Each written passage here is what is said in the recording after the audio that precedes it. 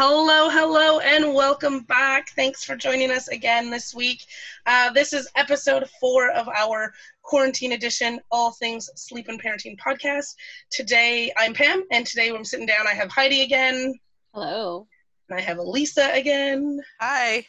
And today's topic of conversation is one that I feel like this is how I introduce every week, is like, this is something I've really been talking with a lot of our families about. But literally, this is the last 3 weeks, a lot of restful parenting. A lot of the conversations I am having is with parents who are struggling. Right now, we are dealing with the isolation of quarantine for COVID-19. The topics that we're going to be covering, regardless, even if we are through this or when we are through this, if you are listening to this, these tips are going to help with, you know, when our little ones are home from for summer vacations, out of school, any long-term breaks, any parenting kind of at home, full-time. These are going to be the tips that are going to help you through. So today's topic of conversation is going to be regressions and what we're seeing in terms of behavior and anxiety and sleep and all of that kind of stuff with what we're going through right now. Yeah, because a lot of us are going through it. You're not alone. Yes. Yeah. And it's tough being a child trying to figure out what's going on, especially a young child, asking the right questions, especially your like 3, 4, 5-year-olds who are just starting in with the questions and stuff. So for them to be able to ask the right question, to be able to ease their anxiety, that's not really something that's going to happen on a regular basis, right? So there's been a lot of changes for our little guys, the ones that have just started school or the ones that have been in school for a few years. This is a huge shift. Children who've been in childcare for a year or two, this is a huge shift for them as well. So there's a lot of changes for a lot of us.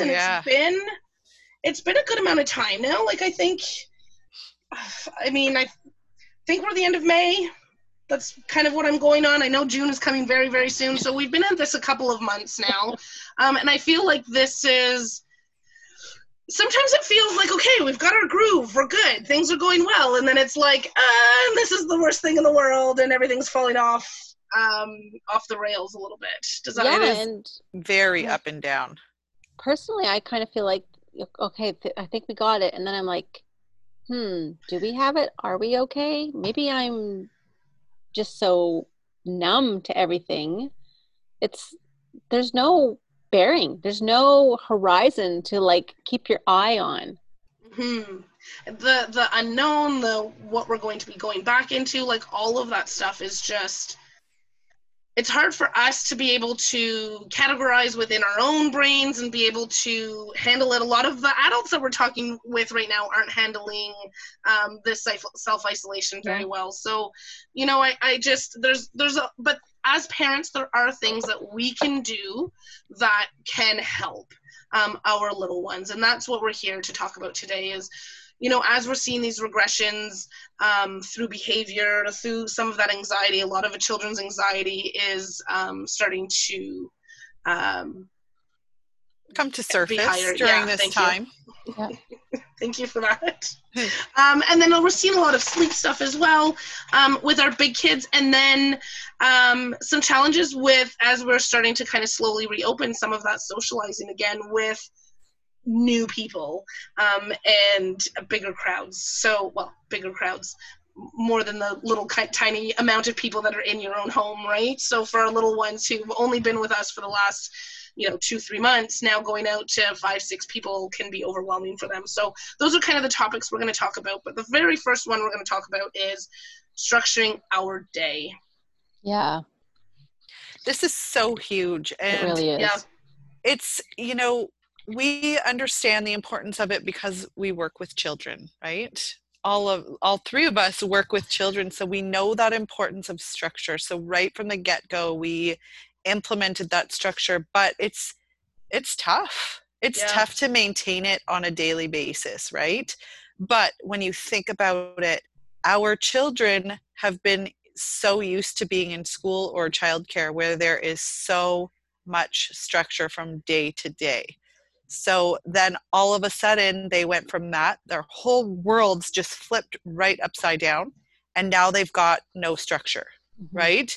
So that is a recipe for them to start feeling more overwhelmed, less confident, and insecure.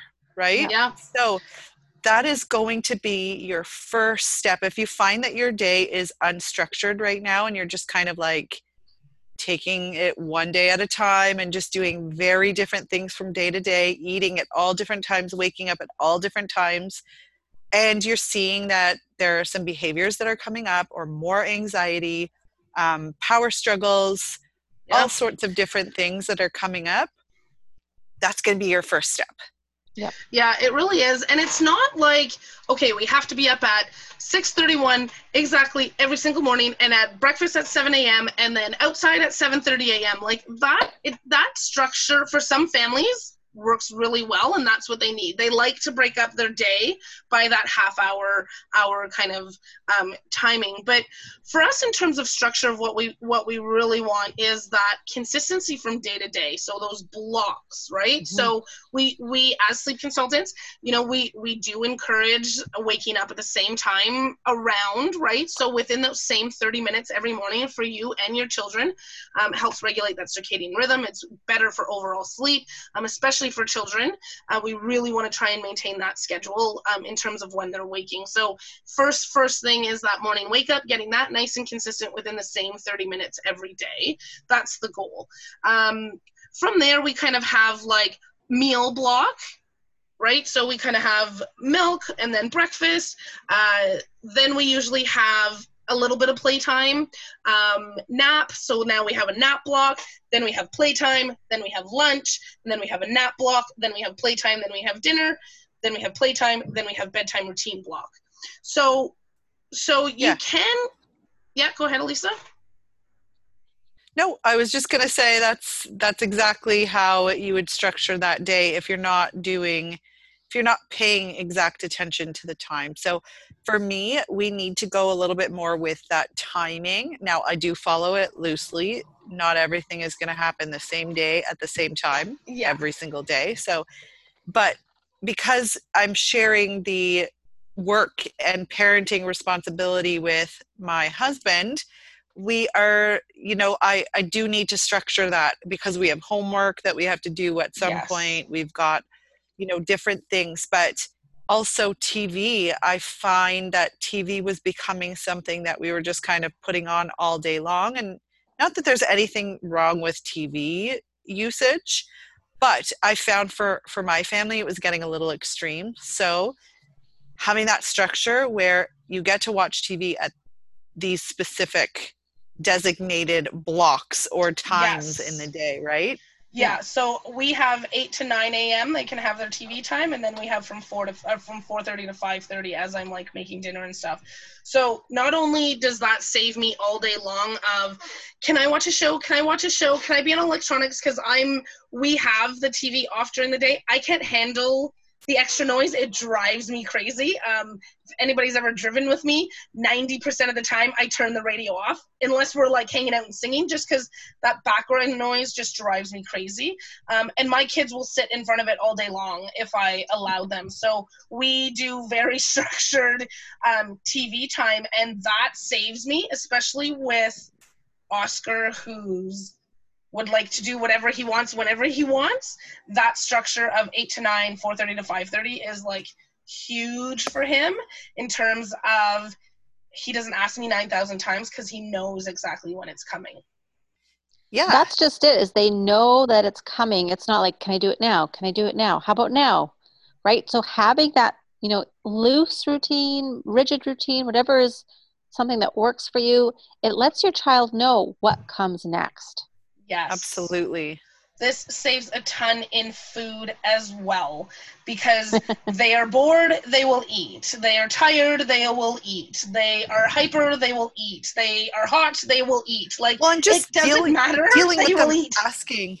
Yeah. Yes. Dealing with them asking for snack 50,000 times a day, and you constantly saying, if they don't see it, if they don't see it on that routine. And that's the other thing. You want this routine of yours to be something that's visual for them.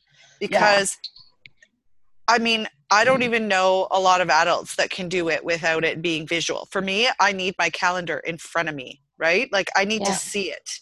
I need to see what's booked. I cannot mentally have just, oh, my calendar's there and this is what we're doing, right? Has to be written out. So our children really, really need that. It can be huge benefit for them. Pictures for young children. Yep. It could be written out blocks for older children who can read. But for your younger children, like, pictures go such a long way. Yes. And I actually have pictures of my son standing at the routine and just pointing, and like, he's reading it, but he's looking at the pictures and he's going by what the pictures say. And he goes over it a couple of times a day usually. And it's just the cutest little thing. But this really helps with the, can I watch TV now? Can I do it now? Can we do it now? Can we do it now? Can I have a snack now? Can I eat now? I'm hungry. It's, well, snack. What time is snack at? On the routine. Yes. Go and check the routine. What does the routine say for snack, right? And so then you're redirecting them to that routine, and you're not constantly having to say, it's not snack time yet. It's not time to eat yet. Nope, you're not eating now, right? So that gives them the control, right? Okay, I know when it's coming, but it also, you're turning it back on them. So you're now giving them the tools. So they're not coming to you 9,000 times. They may still go to that calendar 5-6 times to check, just like Dre did, right? Like going back to that routine schedule calendar, or routine chart. They may go back to there, but then they're not coming to you asking all of the time, right? And so I would do, like, if I'm doing snack, I would finish snack and I'd say, okay, kitchen's closed until lunch now, guys, right? We know. Or I'll ask them, okay, when's the next time you guys are eating? And they're like, we know, at lunchtime. And I'm like, okay, just making sure everybody knows before I leave the kitchen, because I'm not turning around in 2 seconds to make you guys something again. Yeah. So this can really help also with you designating that time to spend with them, or making sure that they're having that educational time, making sure that they are getting that time to just play by themselves and be creative, so that you can get other things done. And it really helps us for, being those busy parents that we are, especially during a time like this. If you have to work, if you have to do laundry or clean or do anything like that, when in your day when you're going to be able to structure that. Yeah, and that's huge, especially when you're feeling like right now where it feels like there's so much time to do everything, yet there's not enough time to get anything done. It's just such a weird time. So when we had started this conversation about kind of regressions, we had gone into the group on Facebook, All Things Sleep and Parenting, and we had asked some of the families what were their struggles. And independent play, preferring one parent, refusing to get dressed, put on their shoes, that kind of stuff. Those were, and power struggles. So those were 4 of the really big pieces. And those 4 pieces all come back, can all be tied into that structure for the day. That structured day, that schedule, that routine chart. Without that scheduled routine chart, like we said, it's going to make things a lot harder, right? So like Elisa said, scheduling in that independent play. So if you have a little one who's really struggling with independent play, having that in the calendar. This is your 10 minutes by yourself to play. And we do have an episode. No, we don't have an episode, but we do have a Facebook Live. Yes. Okay. I think it's a Facebook blog, Facebook Live. So I'm going to, once this is up, I will link it in the comments below. But we have one on independent play, or maybe it is a blog. I'm not sure, guys. I'm sorry. We'll check. But we did record a podcast, but it wasn't able to come. It wasn't able to come out yet because then all of this happened and we weren't able to get it edited. Yeah. So we have a couple that will be on standby as soon as we get back to real life. But independent play is a really big one, especially right now. So we're having a lot of our 3, 4, 5-year-olds who are really struggling to spend any time on their own, to have any time on their own, to be able to play. So this can get really hard as a parent when you are trying to, like Lisa said, work, get laundry, anything done, if you have a child who refuses to do any play on their own. We do talk a little bit about that guilt. The independent play comes with a lot of guilt. We feel like we should be entertaining them, and the opposite. I mean, yes, we're playing with our children, but that time for independent play has immense benefits to their overall well-being, to their development, to everything. So independent play is huge, and you want to encourage that. We want our children to be able to play by themselves. So starting small, if your little one's really struggling with it, you're going to start small, 5, 10, 15 minutes, work your way up into that, but put that into the schedule so that they can see this is their time. And set them up with something that they like to do during that time. So yes, Play-Doh. Play-Doh is a great independent, I mean, Play-Doh is great to do with them, but it's also a great independent play thing as well, because they will sit down and there's just so much that they can do with Play-Doh that it tends to keep their attention, and they're able to just do that at the table. Lego is another one. Like, Lego's one that's great to do with them, but it's also a great independent play thing to have them do. Yeah, absolutely. And then sit beside them. So say this is like when you want to meal plan, get some work done, whatever, sit beside them at the kitchen table, and when they keep saying, Mommy, can you make me a flower? It's like, oh, Mommy's doing her work right now. You're doing your work right now, but you're right beside them. Yeah, you're nice and close if you need to be. The goal is that we do want to, if you need that time to be able to go and do your work, and they have to sit and play, so absolutely our goal is to get to that point where they can play independently.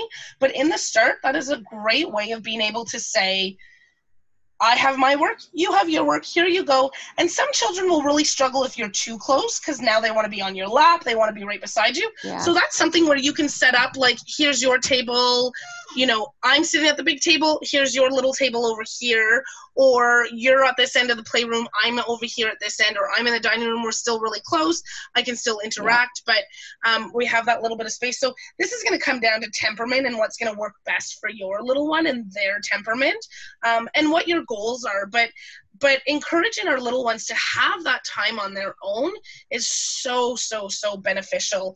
So I will pop that blog in below as well, to offer a little bit more tips in that. But that independent play, it's in the schedule. If it's in the schedule, here's that big thing, right, is that power struggle that our 3, 4, 5, 6-year-olds are really looking for. And if it's in that schedule, it's no longer you saying, no, you have to go and play. It's, oh, okay, this is on the schedule, I get it. So it's like a third party that's telling them what to do, right? So that makes a big difference with those little ones who are like, nope, I'm not doing it because you told me to do it, or I'm not doing it because you suggested it. Oh, look at that, the timer said it was time to go. Okay, I'll listen to the timer then, right? So it's kind of that same idea, is it's in the schedule. They, especially if we're having a lot of power struggles, allowing them to have that control of like, oh yes, okay, I see what's next, is that independent play. On the flip side of making sure to include the independent play in your mix of your schedule, it's also really important to schedule the time with you as their parent for that connection time. Special time. So special time. Label it. Exactly. That connection time with you is the precursor for that independent playtime, right? We can't ask our children, or they will not be as receptive to going and playing on their own if they feel like they haven't had that chance to really connect with us, or if they're feeling disconnected in some way. They are not going to go off and be able to play on their own, because that's when they're going to be extra clingy towards us, right? Yes. So what I would suggest, and what we always suggest for our families, is to make sure that you're including that time with them in, and include that connection time, that special time, that mommy and whoever time, or daddy and whoever time in there, before you are going to have them have independent play. So it's like special time is the block before that independent play time, so that you're giving them that connection time, and then you're filling their cup, and then you're saying, okay, now you can do this activity on your own. Yeah. It's also really important that you label it as that special time, because what usually happens is they'll be like, but we didn't do anything together today. And you'll be like, we have spent the last 6 hours doing stuff. I've entertained you all day. What do you mean? We did a puzzle. We made muffins. We went for a walk. Yeah, but they don't see it in that moment. No, that's they just don't. you being a mom. That's just you being the dad. That's just you being the care provider. What they say of special time is, this is our time, me and you. This is our time to play, to connect, to snuggle, whatever you want to do. This is our time, you and I, for us to be able to hang out. And that is, Lisa, such a great point, because before we ask them to even, and I mean, so we do have the best times to connect in the day, and even before asking them to do anything first thing in the morning, connecting with them, filling that cup after being apart all night long, fill that cup first thing in the morning, you're going to see a difference in how agreeable your little one is going to be, how much more motivated they're going to want to be to do stuff, because they're starting their day full versus starting their day empty and then trying to fill up. Mommy, watch me, watch me, watch me. Look at this, look at this, look at this. That's them trying to fill that cup. But if we fill that cup before we get there, you know, we're going to be able to have children that, not always, but I can say when I make that effort and I get up in the morning and I snuggle with them before getting up and saying, okay, hurry up guys, get dressed, hurry up, we got to do this, let's go, let's go, let's go. They are a lot more agreeable when I start my day like that. Absolutely. The other thing this special time does is it helps relieve you of some of that parent guilt. Yes. Yeah. You've labeled it for yourself as well. So, you know, oh, did I really spend enough time with them today? I don't know. I was like, oh yeah, we did that puzzle together. That was great. Yeah. Absolutely. It wasn't just I wiped bums, I made meals, I made snacks, I cleaned the kitchen, I wiped their nose, oh look, I changed another diaper, oh it's bath time and I've put you to sleep again, right? It's not just all of the parenting stuff, but it's actually that time to connect and play with them.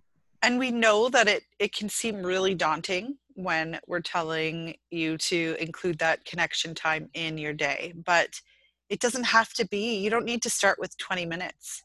Yeah. It can be 10 minutes. Set an alarm for them. If you've got, you know, toddlers 2 and up, set some type of a timer so that they know when that timer beeps, that's when this time is over, and we will have more of that time again.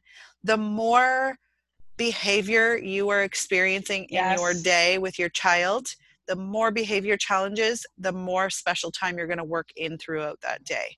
And make it shorter blocks even of time, but it's like 5 minutes several times a day, or 10 minutes, you know, a few times a day, so that you're kind of getting it in here, you're getting it in there, you're getting it in, you know, before they really have that chance to go way off track with their behavior. You're filling their cups, you're filling their tanks, so that behavior, you know, it does really, really change that behavior a lot.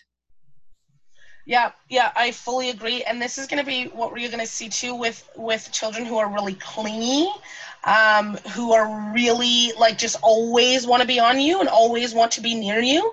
It's that I can't get that 100% from you, so I'm going to take that 10% and that 5% sitting on your lap. I'm going to do this. Okay, I'm going to do this. I'm going to do this. I'm going to do this. So they're taking a little bit of everywhere instead of just getting full right from the beginning, right? So Lisa, I love that you said that, because the more off-track behavior your child is experiencing, the more connection they need, the more time with you they need.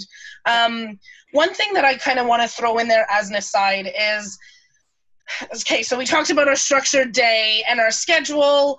Now we have some time in there for independent play. Now we have some time in there for special time. I also really want to encourage our parents, our providers, to make sure that there's time in there for you as well. Yeah. Oh, so big. If you don't schedule it, you will not take it. So if they're having nap time, and yes, the dishwasher and the floors need to be mopped, and that has to get done, if you are exhausted, take that time. You need to take that time to be able to release some, bring some of your own stuff down, and then tackle the dishwasher, and then tackle the floors, or tackle the dishwasher, rest, and then after that tackle the floors, right? Or rest first and then tackle whatever you can of the floor, and then finish the rest while they're having their independent playtime.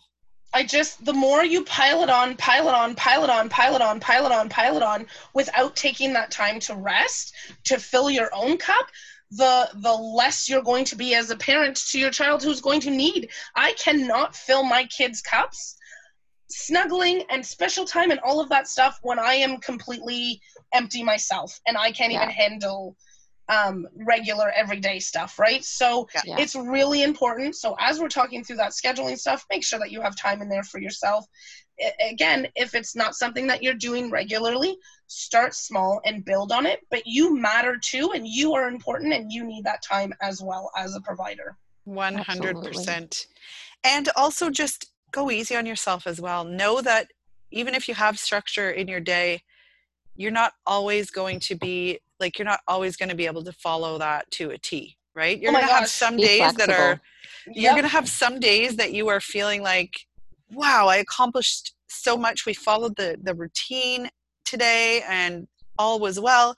Then you're going to have other days where you just want to, crawl into a little hole or something, and you just can't even fathom going on for longer that day, right? Again, that's a sign that you need to refill your cup. So recognize that, but also go easy on yourself, because you're going to have days where your children are more clingy. And yes, you know that giving them more time in that day is going to help, but that day might be extremely busy. We are dealing with so much right now that maybe you don't have the opportunity to really throw in all that special time with your child. So you just go with the flow that day, and you reflect that night and say, okay, moving forward, what can I do tonight or tomorrow, right?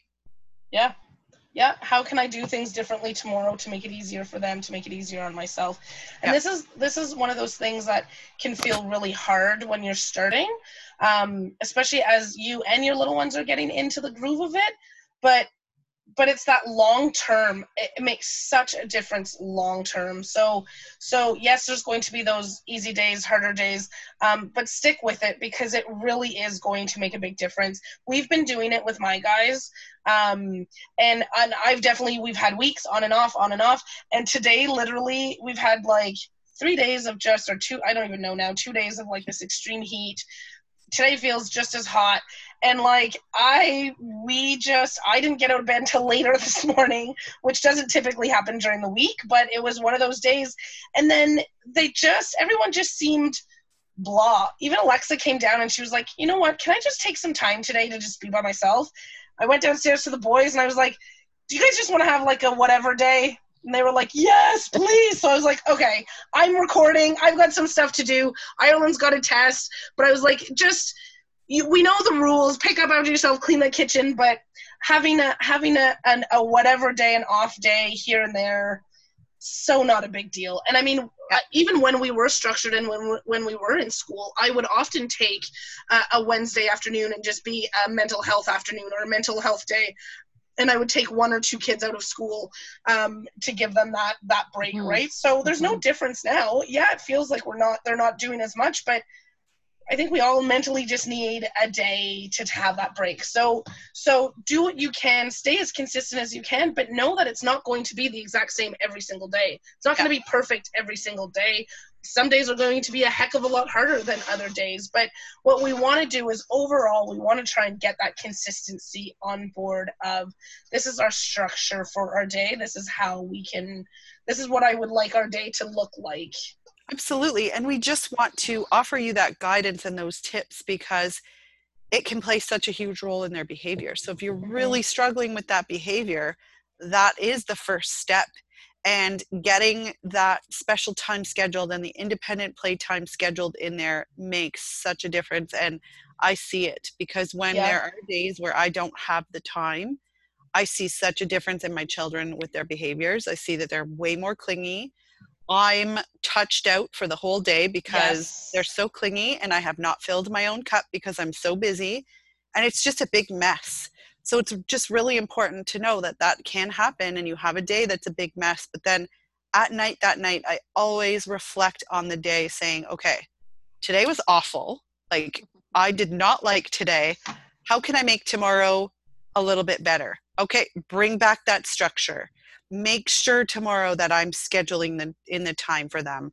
Make sure that I'm scheduling in the time for myself, right? So you don't have to do any of these things every single day, but just know that it can make such a big difference with their behavior. Yeah, it can also really help with like listening. Yes. Because if it's all wishy-washy, it's like, well, you said we were doing that, and that was 2 days ago, and we still haven't done that. So let me know when you're really serious over there. Yeah. Yeah. No, it definitely helps for that as well. Two other points that I really want to touch on for the structured day. That preferring one parent, that's going to be the same thing into that schedule. So if we have a little one who only wants mom to do stuff or only wants dad to do something, and we do have a Facebook Live video that I will post as well. So the blog and the video I will post in the comments below, wherever you're listening to this. But all things sleep and parenting on Facebook, you'll be able to find both of those as well. So preferring one parent, very, very common with a lot of families. A lot of children will go through phases of, I only want mom to do stuff, I only want dad to do stuff. It comes down to the control. So there's a lot of information on that Facebook Live, but putting that into that scheduled day is going to make a difference. If they don't want anything to do with dad or with partner helping, you put that into their calendar, into their schedule. So if they won't play whatsoever with one parent, I put in that independent play into their schedule. If they don't want the other parent doing any of the bedtimes, I put that into our schedule that 2 nights a week the other parent is doing bedtime, or 3 nights a week out of the 7 the other parent is doing bedtime. So I get a break, which is super important, that I'm not the only one doing bedtime 7 nights a week, every single day, every single night, night after night, year after year. That doesn't vibe in my family. No, that makes my heart like just sink. Yeah, being the only person being able to do bedtimes for years and years. So we want to, that comes down to that control, right? And it's our 3, 4, 5-year-olds who are struggling for that control. That's what their whole like ammo in life is, get control of the situation. Power struggle here, get control of the situation.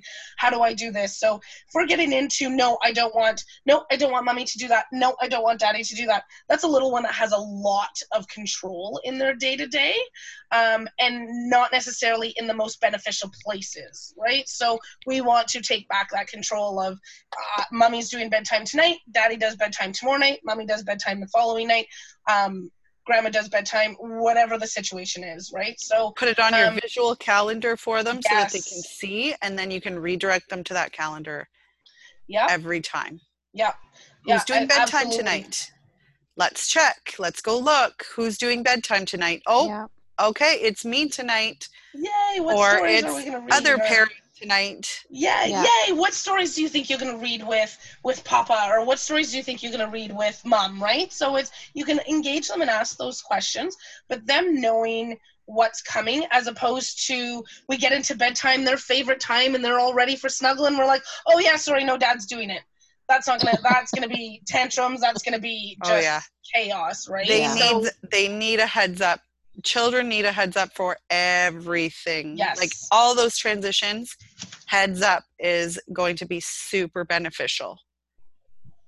It's just like us. We like to know in advance as well. Yeah. If I was sitting watching a show on TV and my partner came up and just shut the TV off, I would be livid. I'd be like what are you doing? Middle of the book, and they take your book, and you're like, didn't finish that sentence. It doesn't fly for us, and it does not fly for children whatsoever. Especially. So always keep that in the back of your mind. They're watching a show right now. Would I like it if I was watching a show and somebody just came and just turned off the TV, right? Always give that warning, that heads up. So like 2 more minutes of TV and then this happens, right? 2 more minutes in the pool and then you're getting out and this happens. So that they can start to connect those dots of what's coming up next. The and then really helps. We're going to do this, and then we're going to do that. We're going to get this done, and then we're going to go and do this. Which brings us into that other piece of the refusing to get dressed, refusing to put shoes on, that kind of stuff. Lisa and I, both of our youngest, have very strong personalities. And my youngest of 4 just feels like rules are great for everybody else, but he is definitely going to be my brother, who is a boundary tester. Yeah, and it's better to ask. It's easier to ask for forgiveness than it is to ask for permission. That is already, I can see that in my little Oscar. Now, I never say that in front of him. No. Not going to give him that little piece of knowledge.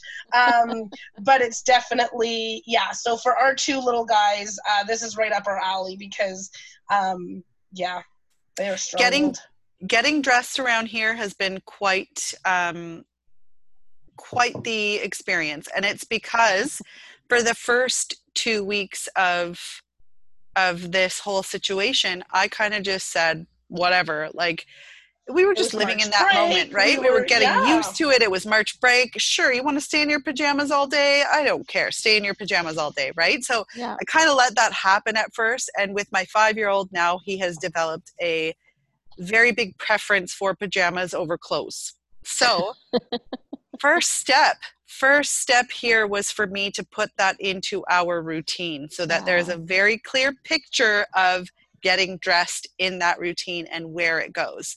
Now, for me, my children wake up in the morning, they get themselves breakfast, they watch TV for a little bit, and then I get up and I join them a little bit later, right? So for me, telling him to get dressed before he watches TV isn't something that I am willing to give up, because then that means I have to get myself out of bed to go and make sure that he is getting dressed. But it does certainly happen before something else big that he, like another big transition. So before he has snack, he has to get dressed. So every morning before he has his snack, it's, oh, Mom, it's snack time. Oh, go get dressed first, then you can have your snack. Right? Yes.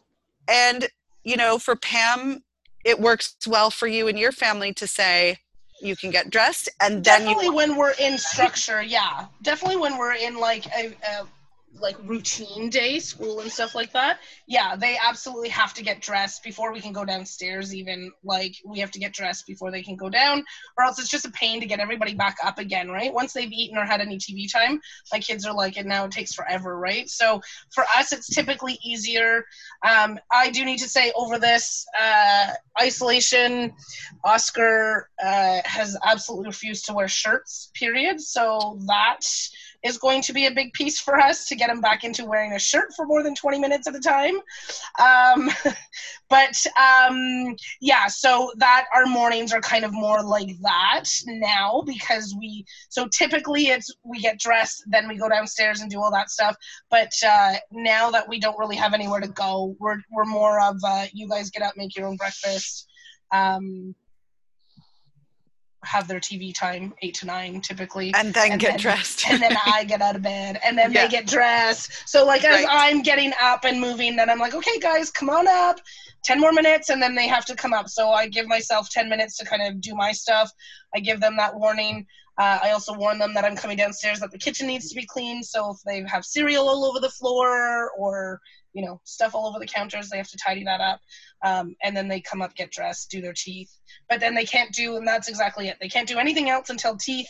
Can we go in the pool? Teeth and get dressed. Can we do this? Teeth and get dressed. Like it has to be, you have to be dressed in teeth, or bathing suit at this point in teeth.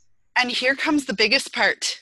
We, as the parents, have to reinforce this if we want it to happen. Okay? Yeah. Because I can't tell you how many times there has been a situation where, oh, you had your snack and you didn't get dressed, but that was me because I wasn't reinforcing go get dressed, right? Because we have to be on it. We have to be on it, especially with children that are, especially with the ones that are like Dre and Oscar. Like you can't let that go once, because they will remember that. Exactly. And for him, we're even at the point where I can't even say one day, sure, stay in your pajamas, because then the next day is like 10 times the fight again. But yesterday you let me stay in my pajamas, but that was a special day, right? But I am going to start incorporating some pajama days in our calendar, yes. But it can't be just an all willy-nilly, oh, I don't feel like fighting this battle today, so I'm going to let you just stay in your pajamas. That does not fly, right? So, and that's where you're going to run into the problems with the listening. Yes, absolutely. And the repeating 1,000 times, and it's every time you ask them to get dressed, it's a negotiation, because that one time they said, do I have to? And you said, not today, you're fine, right? You know what?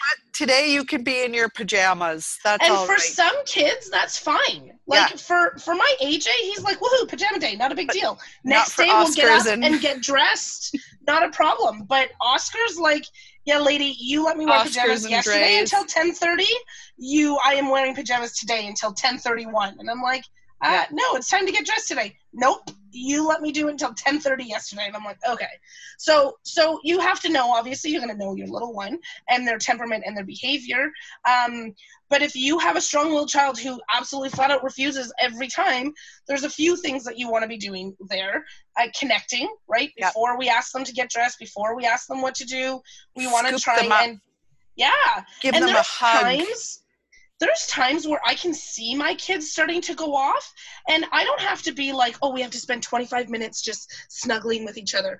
I can scoop them up. I can take their face in my hands, and I say, buddy, are you okay? Do you need a really big hug right now? And then I can offer that little bit of extra, and it's enough that I can like squeeze them, make them giggle, give them lots of little kisses. It's like a 30-second thing, and I put them down on the ground, and that their whole demeanor has changed. Absolutely. So the power of connection. It makes a huge difference. So if your little one's refusing to get dressed, they're refusing to put on their shoes, we want to have that in the schedule. We want to have that into our calendar of what we're doing, our routine of what we're doing. Be consistent with it, that this is what time we get dressed at every day. Some families, like my brother's kids, are dressed at 6 a.m. The minute they wake up, they get dressed before they have breakfast. My kids struggle. We're like 8, 9-ish before we're getting dressed. 10-ish sometimes before we're getting dressed.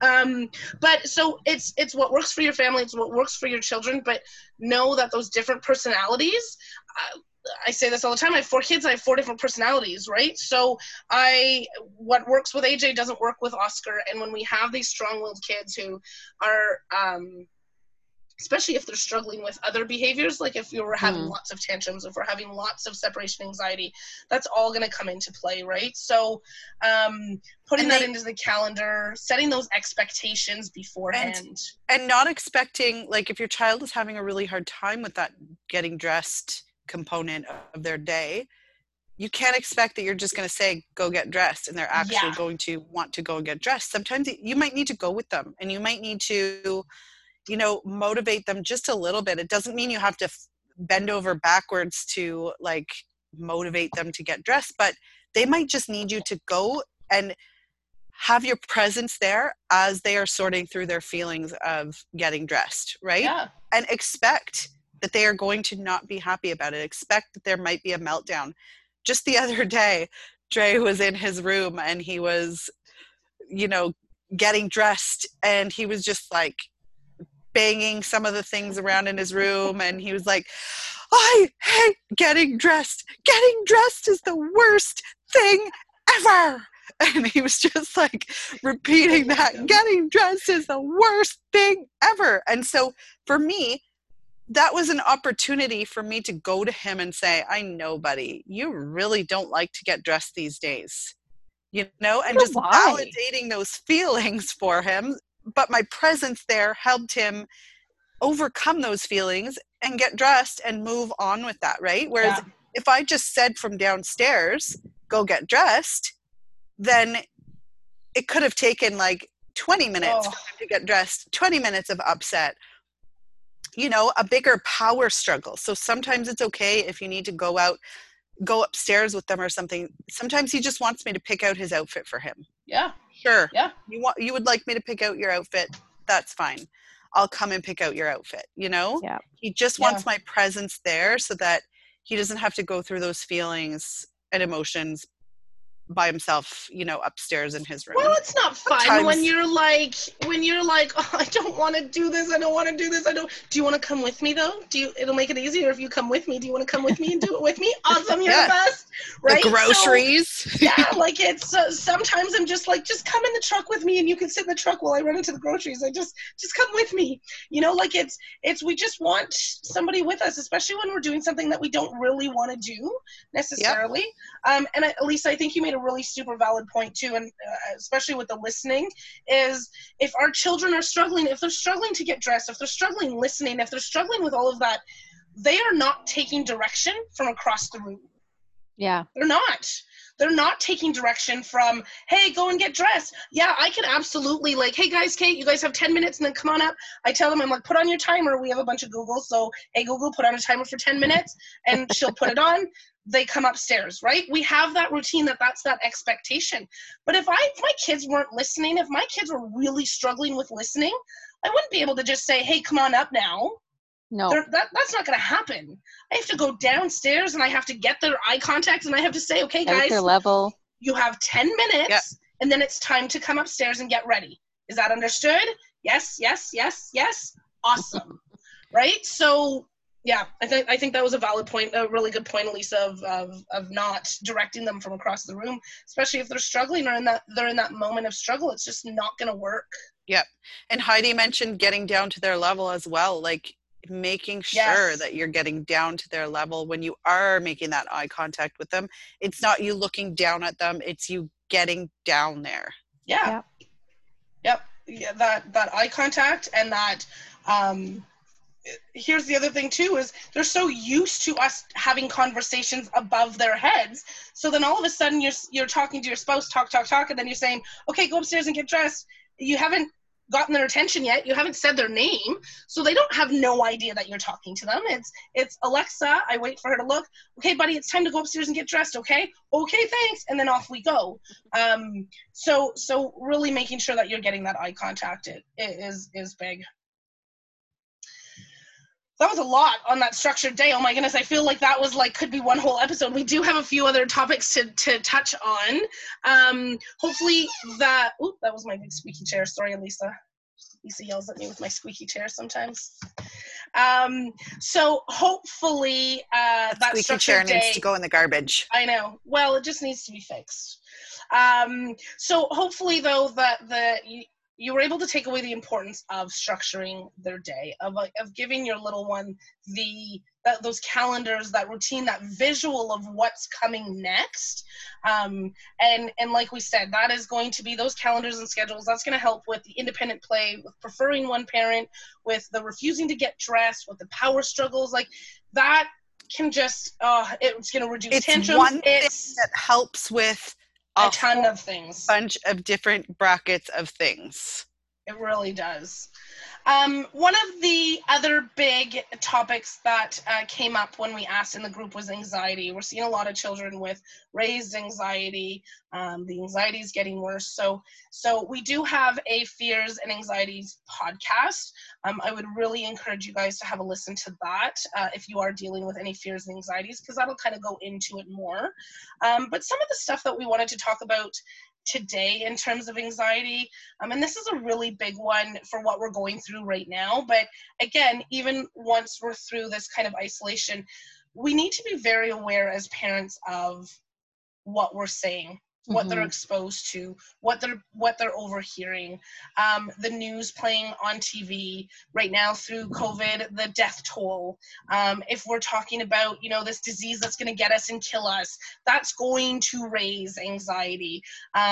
It's this really bad sickness that can really hurt people. And if we over kind of not dramatize it, because that's not what we're doing, but if we're telling them more details than they can handle, we're going to be raising their anxiety. They can't process that information like we can. A lot of adults are struggling. The rise of anxiety in adults is up. I think they said the rise in anxiety medication is up 35 to 40% over the last 8 to 12 weeks. So we can't expect our children to be able to handle anxiety without giving them the tools, without helping them in that way. But one of the biggest pieces is what they're hearing, what they're overhearing, what we're saying, how we're talking about things is huge, hugely going to affect how they're processing. What we see on the outside of children processing, their behavior, their attitudes, their all of it, is about 10% of what's actually going on internally.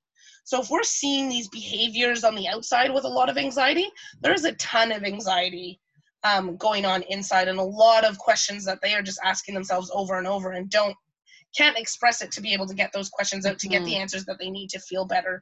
So be really mindful of that. My dad loves CNN. That is like his channel that is on replay 24 hours a day. And for us and my family, we don't play the news because my kids are Ireland is too sensitive to that. So we, especially as she was younger, not so much anymore, but when she was younger specifically, and that was something that Popo just had to, okay, that's right, the kids are here, we're not going to listen to this, because it's just too much for them to be able to process. They can't handle, that's why we have ratings on movies, because they can't handle the scenarios. Their brains aren't developed enough to be able to process those scenarios without it causing anxiety, without it causing all of these other issues, right? Another big piece for that anxiety is talk time, letting them talk. We have an episode on that, snuggles before bed, yes please. It is huge. So our children who are anxious are going to have typically more temper tantrums, more big upsets. They're going to be living in that higher kind of state of living. It's the same symptoms we have as adults, right? We're on edge. Someone says something, does something, your partner leaves their coffee cup on the table and you freak out about it. You're like, it's just a coffee cup. Like, what's really going on? What's this really about, right? Yes, exactly. Encouraging that talk time. Like, before bed is a fantastic time, but if your little one's really struggling with anxiety, you want to connect with them during the day and have those conversations as well. And ask them questions like, what do you think what's going on right now? Right? Because if we just jump in and start talking, we're not getting a chance to listen to what they're saying, first of all, of what's actually going on with them. We're just assuming, and then we're trying to help. So asking them the questions and seeing, because sometimes you're like, oh, like it's happened a couple of times where my kids will be like spiraling and I'm like, oh, wait a sec. No. You misheard that. You are spiraling because of this and that's not even happening. So whoa, I'm so sorry that you've been dealing with this for the last few hours. I had no idea that this is what you were fixated on.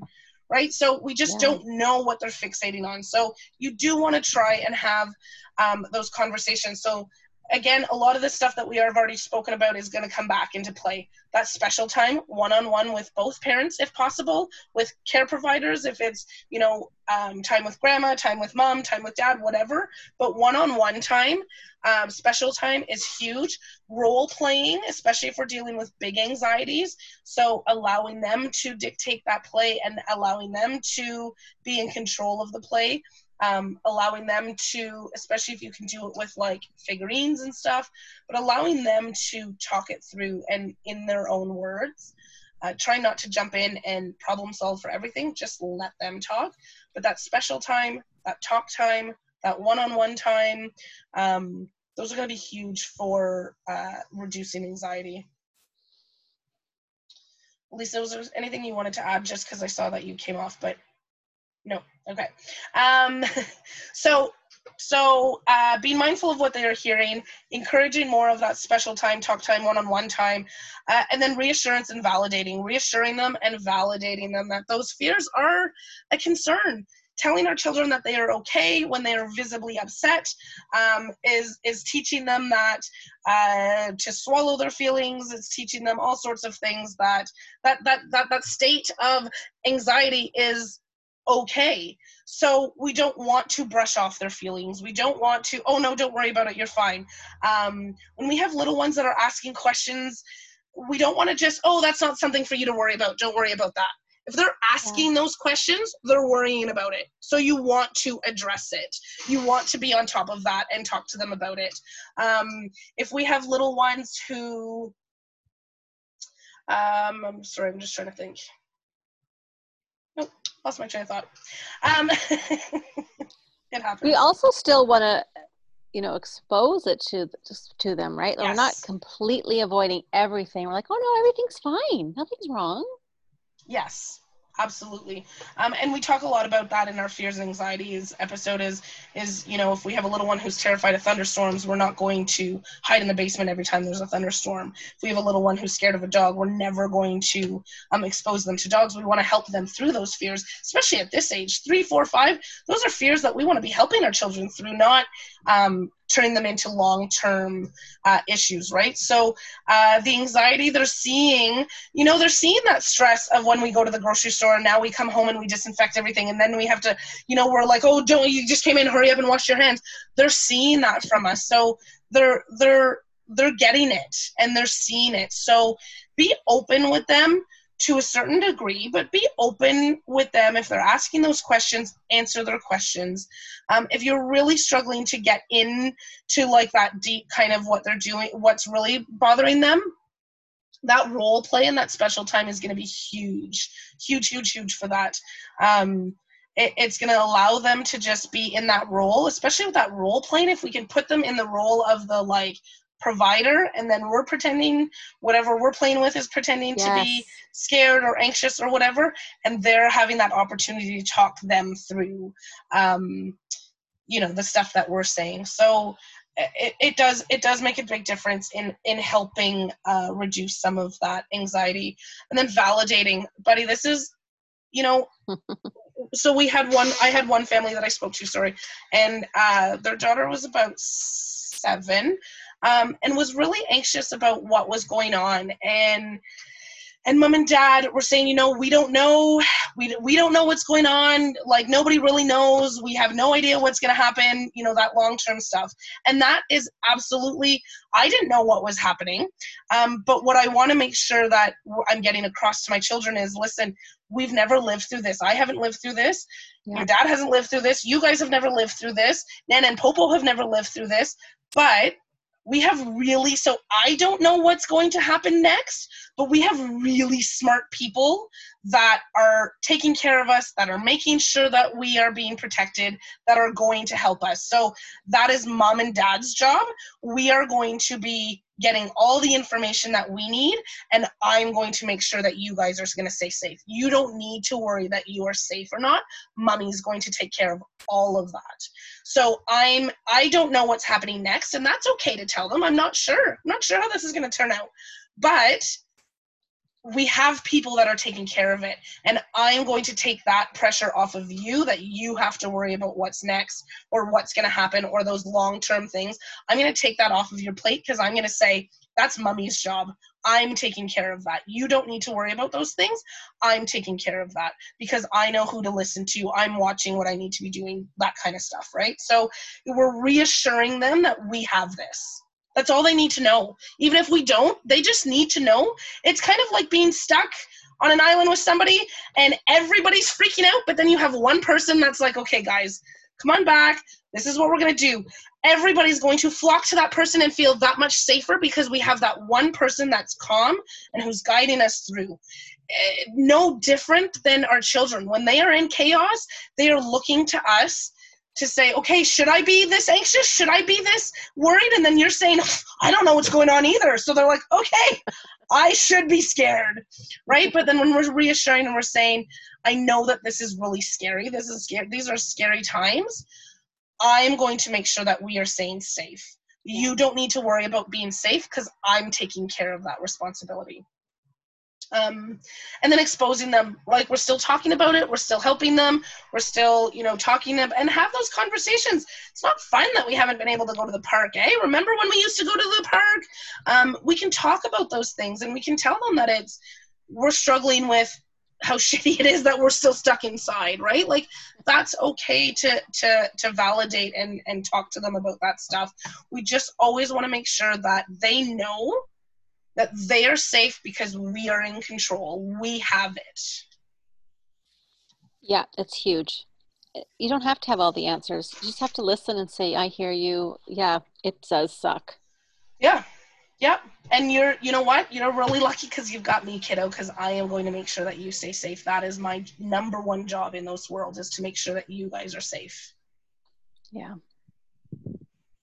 Well, thank you so much for joining us for this podcast this week. We hope that you got some good information about regressions that might happen. If you are struggling with something that we didn't get a chance to talk about, feel free to reach out to us, info@restfulparenting.com, and we can help you with your unique, specific situation. If you need help getting that structure going in your household, because it's easier said than done sometimes, Sure is. we can give you some of those resources. We can make them for you. We can help you with the structure of your own home. So Yeah. So definitely subscribe if you're on the podcast. Be sure to subscribe, and then check us out, restfulparenting.com. We have lots of information on the blog. Of course, the podcast, go through all of the past episodes as well. The YouTube channel, Restful Parenting on YouTube, has lots of videos. And then be sure to join us in our Facebook group, All Things Sleep and Parenting on Facebook. Miss Heidi also has a fantastic community on her Blossom Early Learning on Facebook as well. So be sure to check both of those out for any information you guys need. And we will be back hopefully next week with another episode. Bye-bye. Thanks, guys.